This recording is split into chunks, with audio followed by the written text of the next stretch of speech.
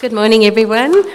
I'm wearing my mask today because I'm recovering from a cold, and I think it's because I haven't been wearing my mask that I caught the cold, but I'm doing okay. I am so happy to see everyone. It just makes my heart glad. I see so many faces of people that I've journeyed with for a long time, and I really love you, and it's such a privilege to be back for this short time. Okay, are you ready for a quiz? Okay, I'm sorry it's so cheesy, and there's a clue to your first answer. So who do mice pray to? Well, next one is cheeses. That's I can look like a T, I can look like an X, I can be found on chains and hung around people's necks. What am I? A cross, correct. Which biblical character grew up without parents? Yes, Joshua, son of Nun. Right, and on the day before Christmas, what did Adam say? It's Christmas Eve. And which book of the Bible will you find the story, the lion, the wench, and the wardrobe? Anyone know? No, it's the wench, not the witch. Well, it's actually from our text today, which is in Judges 15, and it's all about Samson. Let's pray. Father, we thank you that you warm our hearts today. Lord, we ask that your word will inspire us, Lord, will teach us, will rebuke us, will change us. And Father, this morning I pray that you stir us up as your spirit moves among us to not just be listeners to the word, but also to be doers of it. Lord, we praise you this morning for this beautiful day, and we thank you that we have a chance to gather to just speak about the most precious thing on earth, which is you, Lord. We bless you in Jesus' name. Amen. Amen. So I nearly fell off my chair when I was looking through the Hall of Faith in Hebrews 11, and I saw this name pop out. And it was Samson, and I couldn't believe it. I mean, Samson is in the same sentence with David and Samuel, and I just thought, wow, I never thought of Samson in that way. I mean, Samson is on the list of a hero of faith, and I'd never really thought of him as a man of faith. So when you think of Samson, there are pictures which come to my mind. I mean, I'm thinking of, he was physically strong, but he was also weak around women, right? He was blinded by love and by his passions. He had this incredible temper, and he was a violent man. He takes revenge on those who upset him, and he rebels against God and his disobedience. So, like, you can understand why I couldn't match the two together. But there he is in the Hall of Faith, famous and always written. I think it must have been inserted after I first read it, but I don't think so. Samson's story is in the book of Judges, and it was recorded about 1,000 years ago, 1,000 years before the birth of Christ. It's a book about sin and consequence, and as you dig into the stories, of course, there's much more. God's people at this time, the Israelites, are already in the promised land, but these are dark and disappointing days. Israel has become spiritually lazy, they disobey God, and they even worship the foreign gods of the Lord's enemies. Can you imagine? They've abandoned their faith, and they are stoking the fires of the Lord's anger and his jealousy. And they enter what is called the cycles of sin. And I'm sure you all know this. Andrew would have taught you, but I'm just going to recap. Israel would then worship the gods of the Lord's enemies. They sin against God. And then the Lord will raise up an oppressor as a discipline. You disobey me, I'm going to raise up someone to oppress you. And then Israel cries out, oh, sorry, Lord, we're being oppressed. Help us, help us. And because the Lord is kind and compassionate, he delivers his people by raising up a judge, a hero, to help the Israelites conquer the oppressor and lead the people into freedom and worshiping of the true God. But here's the thing. The judges were not perfect people. In fact, the leaders became weaker and weaker, both spiritually and morally, as the years went by. So there were 12 judges of Israel, and guess where Samson sits? He's the last one. So let's have a look at how he is. But when we read about his life, you are going to be shocked at his behavior as the so-called deliverer. Samson's not a good example, so please, people, don't go home and tell your children, please be like Samson. But there are lessons that we can learn about God and how he works through his people, even if they are disobedient. And that's what's comforting to me. Let's go to Judges 13 and see where we are introduced to the oppressor of Israel. And it is in Judges 13. Again, the Israelites did evil in the eyes of the Lord. So the Lord delivered them into the hands of the Philistines for 40 years. So they've become enslaved and oppressed by the Philistines. These guys are the baddies. They've been around forever, and they've always been the enemy of God. And they're the sea people, and they worship Dagon. There's that picture of that man-fish god. They were fierce warriors, and there were huge numbers of them. And of course, Goliath was from the Philistine camp, this huge giant. They were experts at war, and the thing that gave them the upper hand in war was that they knew how to make weapons out of iron. And then the Lord allowed the Philistine to rule over the Israelites because of their sin. But it was time now to raise up a deliverer. And the hero was going to be Samson. He was to be this legend, a warrior, a leader born to deliver Israel from the evil oppressor. And his calling was actually established before he was even born.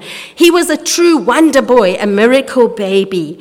So I'm just reading on here where we meet his parents, a man of Zorah named Manoah from the clan of Dan, the Danites, had a wife who was childless, unable to give birth. The angel of the Lord appeared to her and said, "You are barren and childless, but you're going to become pregnant and give birth to a son." Doesn't this sound familiar? This is a miracle baby. Now see to it that you drink no wine or other fermented drink, and that you do not eat anything unclean.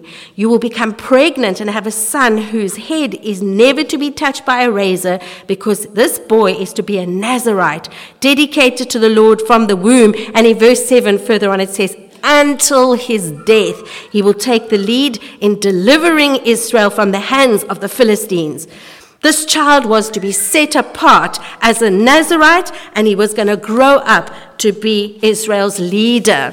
And what an incredible destiny that laid before him. His parents were godly, and they would make sure that they raised this baby boy according to the Lord's will for him. Samuel's parents were given a manual on how to raise this child. Isn't that amazing? Wouldn't we all like a manual for our children? The manual was the Nazirite. So let's have a look at some of the laws that they were told to do. So it's found in Numbers 6. I'm not reading them all, but they were to be set apart and holy. They weren't allowed anything to do with the vine. No alcohol, no grape vinegar, no grape juice, no raisins, no grapes, no skins, no pips, nothing to do with the vine. Never cut your hair, never go near a dead body, or touch anything unclean, offer special sacrifices and offerings to the Lord. I mean, his whole life was to be consecrated, dedicated, and devoted to the Lord. He was to put God first. And he was set apart for God. He had a holy calling. He had holy vows, and he was called to holy living. And by the way, all of us who are in Christ have the same calling. We too are set apart. We too have made vows to the Lord when we confessed and when we promised to follow him. And we too are called to holiness. Be holy, for I am holy, says the Lord. So then, in Judges 13, we see the baby's born, and his name is Samson. He grew, listen to this, his parents were amazing. He grew up, and the Lord blessed him. And the Spirit of the Lord began to stir him while he was in Mahaneh-dan, between Zorah and Eshtaol. So Samson had a great start to life. Wow, it couldn't have been better. He'd been raised according to the Torah. His parents would have prayed for him and done what was right in the eyes of the Lord. The Lord blessed him. His name means sunny, like a bright, strong sun. And the Holy Spirit was powerfully present in his life and started to stir Samson's heart for action. He was completely prepared to do what the Lord was calling him to do. He was raised in a godly home in the presence of the Lord. And if ever there was a man to succeed, it was Samson. If ever there was a man with spiritual blessing, it was Samson. But as it turns out, although he was listed as a man of faith, Samson was not faithful at all. So it's really, really, really very painful to watch your child, whom you've raised up in the presence of the Lord, in your home, in a Christian home, only to turn away and walk away from faith in Christ. It's painful to watch this. And then walk straight into the ways of the world. In Capricorn, where I serve, many of the children grow up in church, and once they reach not even adulthood, once they reach pre-teens, 11, 12, even teenagers, many of them just are drawn into wrong places to do wrong things, and there are giants like Philistines in our land. And where I'm serving, it's like the gods of gangsterism and drugs and alcohol and crime and sex that just draw these young ones away. And the trouble often begins when these ones search for love and acceptance in the wrong places. You know, Samson, God's chosen leader of Israel, goes looking for love in the wrong places too. In Judges chapter 4, where we are focusing now today, we see Samson takes 5 steps in the wrong directions. You know, some of us have actually done these 5 steps. Perhaps not all of them, but it's going to lead to failure if we pursue this path. The first thing he does is he disrespected his parents. And I want to say that when he disrespects his parents, he's also dishonoring the Lord, because his parents were under the headship of the Lord. And he told them, teach your son this. So Samson, now Judges 14, 1-4, Samson went down to Timnah and saw there was a young Philistine girl. And when he returned, he said to his father, I have seen a Philistine woman in Timnah, now get her for me as my wife. His father and mother replied, isn't there an acceptable girl among the relatives, among all our people? Must you go to the uncircumcised Philistines to get a wife? But Samson said to his father, get her for me. She's the right one for me. Can you hear this spoiled guy? He's not. His parents probably didn't spoil him, but look how he's behaving. Actually, the ESV says it better. It says, she is right in my eyes, which is a problem among the Israelites, because in the Judges we read, and it's said more than once, that the Israelites were doing what is right in their eyes, which is the problem. So the first public act he does, as now ready to being stirred by the Holy Spirit and go now and listen to the Lord, he literally at this moment goes downhill spiritually. He goes down to Timnah, which is just over 6 kilometers walk, and he enters the Philistine land. I mean, if you're going to go to wrong places, you will reach wrong people. And if you have a look, you can see where there's a little arrow from Zorah to Timnah. And he sees this Philistine woman, and for Samson, it's like love at first sight. He didn't even speak to her. He doesn't know anything about her, and he was immediately attracted to her. I mean, this is not true love. This is true lust at first sight, isn't it? Samson said, someone said, Samson is living through his eyeballs, which I thought quite funny. So he turns around according to family custom, goes to his parents and says, get her for me as a wife. And of course, the parents push back and say, no, don't marry. She's an enemy of the Lord. She's a Philistine. Rather marry a good Jewish girl. These parents are trying to redirect his brain because they know God's word and it's against the law and it will lead to idolatry. So in Exodus 34, I'm taking you back to the 2 places where it's quite clear, and I'm just reading a part. It says, and when you choose some of their daughters, he's talking about those in the land, as wives for your son, and those daughters prostitute themselves to gods, they will lead your sons to do the same. If you're marrying into another culture and religion, you're going to experience a shift in your own faith. Deuteronomy 7, verse 1-4, it says, do not intermarry with them. Do not give your daughters and their sons to take their daughters for your sons, for they will turn your children away from following me to serve other gods. And the Lord's anger will burn against you and very quickly destroy you. This is what Samson's parents had taught him. This is an awkward subject, but actually many people can testify that there are complications which result when a believer marries an unbeliever, a believer in Christ. Now, the Bible does say that the unbeliever is made holy, isn't it? The spouse is made holy in the marriage.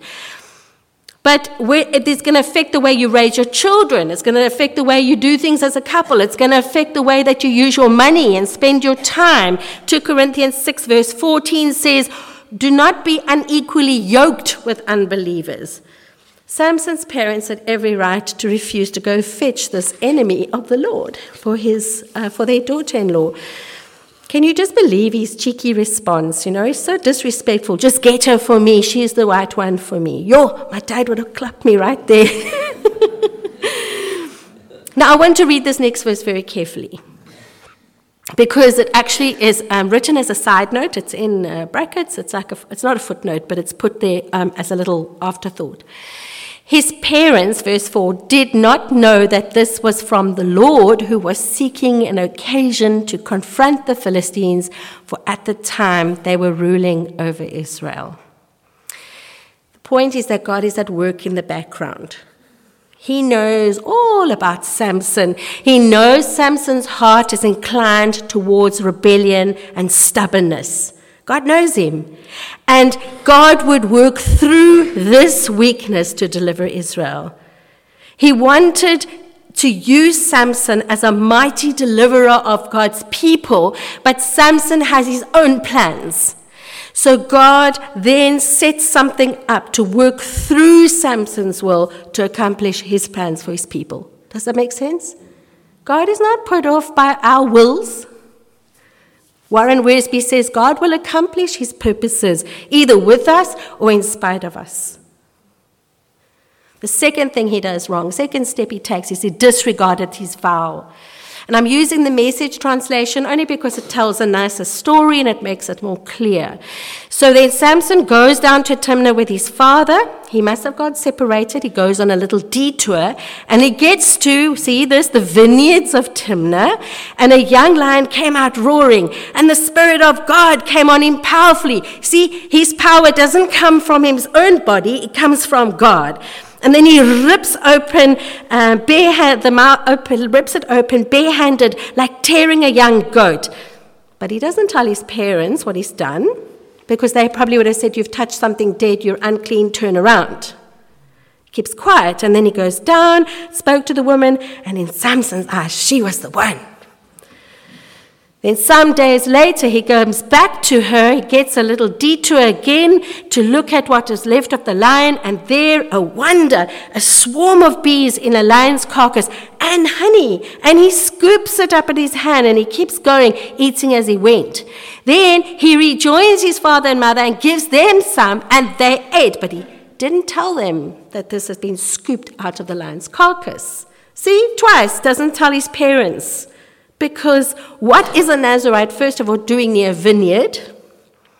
Have nothing to do with a vineyard. Going close to a vineyard was too close. And what was the Nazarite doing, eating honey from the carcass? It would have made him unclean. And of course, he's made his parents spiritually, ceremonially unclean as well. So now he's done this deliberately. He couldn't say, oops, I made a mistake. No, he knows what he's doing. He's rebelling against what he's been taught. So we make vows before the Lord. When we marry, when we dedicate our children before the church, we promise to raise our children in a Christian home and that we will rely on the church to help us. And when we're baptized, we promise the Lord that, we choose him. We choose you. Only you is the Lord of our lives, and that we'd live our lives out for him. And the question is, how's that going for you? How's that going? Have you kept your word? Are you still devoted to the Lord? Is God first in your heart? Do you take your promises to God seriously? Now, of course, in James 5, it says, don't make like big vows and things like that. Just let your yes be yes and let your no be no. Don't fall into condemnation. But in Mark 7, verse 6, Jesus says to the Pharisees, these people honor me with their lips, but their hearts are far from me. And I think it's more in that line. When we speak to the Lord and we make promises to the Lord, we just ask the Lord, we say, Lord, I want to start a new thing. I want you to start a new thing in me, Lord, please. And then we just go back to sleep. We need to take what we say to the Lord seriously. The third thing he did was he made bad friends. Now his father went down to see the woman, maybe it's a custom, about the dowry, and there Samson had a feast, as was customary for men, and the people saw him. They chose 30 men to be his companions. So he's having a bachelor party that's going to last 7 years, and of course, without a doubt, even though it's not written, there's going to be alcohol there. And it's not with his Jewish friends. These are 30 Philistine men who are gathered at the party. Maybe his own male companions would have refused to go down into that area and said, no, I'm not going with you. We're not doing a party there. We're not going to that wedding. It's not explained, but here he is sitting with strangers in the enemy territory. But Samson doesn't have male companions. He doesn't have an army. He isolates himself and acts alone. Do you agree? He's now away from his crowd. It's this thing about iron sharpens iron, Be with people who can help you stay in the right direction. He had no real friends to support him. And the people we gather are really important around us. 1 Corinthians says, don't be misled. Bad company corrupts the character. King David knew how important friendship was. He says, I do not spend time with liars or go with hypocrites. I hate the gatherings of those who do evil, and I refuse to join in with the wicked. I wash my hands and declare my innocence. I come to your altar, O Lord, singing a song of thanksgiving and telling of your wonders. This is Psalm 26. In Capricorn, friends are the biggest influences ever. Parents can speak and speak and speak and speak, but if the friends say it, the pressure is on. And this is a huge turning point in many of their lives. What about your friendships? Are you isolating? Are you struggling in your journey of faith? Because there are people that will encourage you. I need people to encourage me. Even though I'm in the Word, I still need people to help me work through what the Lord is calling me to do. And it's really good and important to have people around you, good people, who are for you, not against you. The fourth problem that Samson had was that he joked about his sin. So he makes this joke about breaking his vows, and he puts it in a riddle, which was why I tested your riddle skills earlier. He's now sitting at the wedding banquet, and he says, let me tell you a riddle. If you can give me the answer with the 7 days of the feast, I will give you 30 linen garments and 30 sets of clothes. And if you can't tell me the answer, you must give me 30 linen garments and 30 sets of clothes. It's just a friendly wager.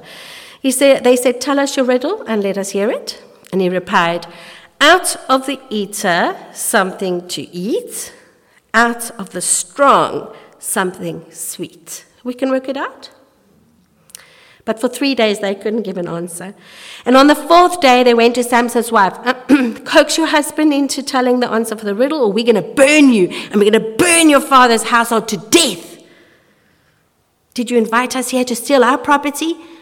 We don't want friends like this. Do you agree? These are really bad people. And these are the friends that are now celebrating with Samson. I haven't even explained it to my mother or father, he replied, so why should I explain it to you? Can you imagine? That's not really a romantic thing to say. But then she goes and cries for 7 days of the feast, and on the 7th day, he finally told her, she didn't stop because she continued to press him, and in turn explained the riddle to her people. And so before sunset on the 7th day, the men of the town said to him, what's sweeter than honey? And what's stronger than a lion? And then said to them, if you hadn't plowed my heifer, you would not have sold my riddle. That's a bit of a proverb. And one pastor said, this is a marriage not getting off to a good start. His wife is crying for 7 days. She's manipulating, but she's crying. The companions threatened to murder her and her father, and now he calls his wife a cow.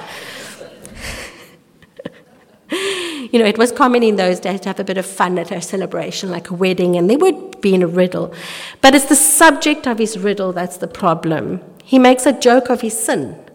It's bad enough he sinned against God, but next level is to make it into a joke. Many of us tend to sort of like deflect, and we don't really want to deal with our issues, but we make light of what we've done wrong. The thing is, God takes sin seriously. The word says the wages of sin is death. But also the cost of the blood of Jesus poured out to cover that sin is priceless. It's not really a joke. We must just be careful how we joke. Like I've heard people say, I got so drunk that I. Or I just saw this chick and I just grabbed her and Jesus is our deliverer once and for all. And what he did for us on the cross is not a joke. So, yeah, this is what he's doing, and I think it's a bit of an offense, And now that the men have now discovered his riddle, he becomes furious. He's got like a temper, like a volcano. So now here, the fifth thing he does, the fifth and last thing, he murders in order to pay his debt. He's just going one way. Then the Spirit of the Lord came powerfully upon him. Can you see God's working through this? God's using this temper of his. And he went down to Ashkelon, which is 37 kilometers away, and he struck down 30 of their men, stripped them of everything, and gave their clothes to those who had explained the riddle. So he kills and touches dead bodies again, and then burning with anger, he goes to his father's home, and Samson's wife was then given to one of his companions who attended him at the feast.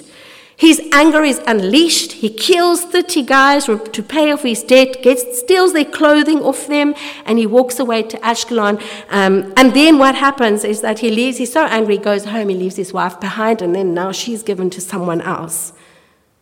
That's just a mess, do you agree? This anger issue causes him to murder, but it's only the beginning of his rage unleashed. If you read on in the next chapters, you just see crazy has a new level. But I just want to end with some of these thoughts from today's message. Did you notice Samson never prayed about anything? He didn't bring any of his confessions before the Lord. He just continued to sin one thing after another. But then also notice that God is giving him that brute force because he's using Samson to attack the Philistines, which is exactly what he wants. He wants Samson to conquer the Philistines, but he's using his own weaknesses and his own fury to get that done. I'd like to have a look at some of the main points of Samson's chasing into forbidden love. Can you understand the idea of lion, the witch, and the wench and the wardrobe? The lion, the woman, and the wardrobe? So he disrespected his parents and so God. He disregarded his vows. He made bad friends. He joked about his sin, and he committed murder to pay off his debt. And I would like us just to take a few prayer pointers now.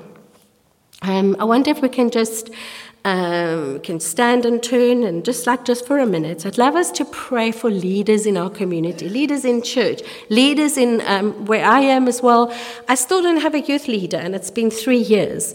And I've advertised everywhere, just can't find a leader who's going to lead our youth. They are so vulnerable. So if you can please pray that we can have leaders to take a stand in prayer and also to take a stand in speaking truth, and not backing away from the Goliaths and all those that are in the land there. And we need people to teach God's word with fire, not just whisper. We need to start shouting aloud the Lord's truth in today's world. And the Lord also wants us to pray for the children who have grown up in homes that are Christian, have just walked away. Can we just do that? If you can just stand or turn or just pray quietly, just 2 things. Pray for more leaders to come and work in the harvest field, whether it's here or anywhere. Just raise up, Lord, this season of raising up leaders. And secondly, just to start praying for the lost sheep. Amen? Let's just pray.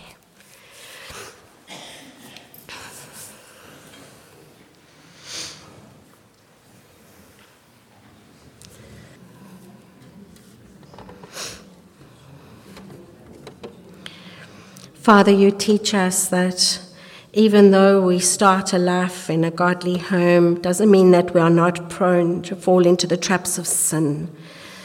Father, we know that you will accomplish your will and even work through the lives of your people who are disobedient and have gone astray. Lord, you are at work despite the evil we see all around us. And Lord, because of your great love and mercy, you will remember our cry. And despite all that wrong that has happened in our lives, we know that you are working for our good. Thank you, Lord, in Jesus' name. Amen. And I'd like to just end off with this encouragement. It can be seen as a warning, but I do want to encourage us with this. Be very careful then, this is Ephesians 5, be very careful then how you live, not as unwise but wise, making the most of every opportunity, because the days are evil.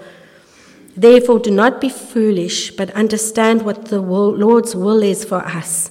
And it goes on to say, don't be drunk with wine, but be filled with the Holy Spirit. Amen. May the Lord bless you and fill you with His Spirit. And as you continue in the service, and I'm going to go down back to Capricorn Church, I just want you to know that I do remember you often. And let's pray for one another. Let's pray for our little bodies and our communities, because the Lord is at work among us. And encourage those who are suffering. Just say, the Lord is at work. Even Samson's life was a mess, but yet the Lord had a purpose and He had a plan, and it was going to be good for Israel. Amen? In Jesus' name. Bless you. Thank you.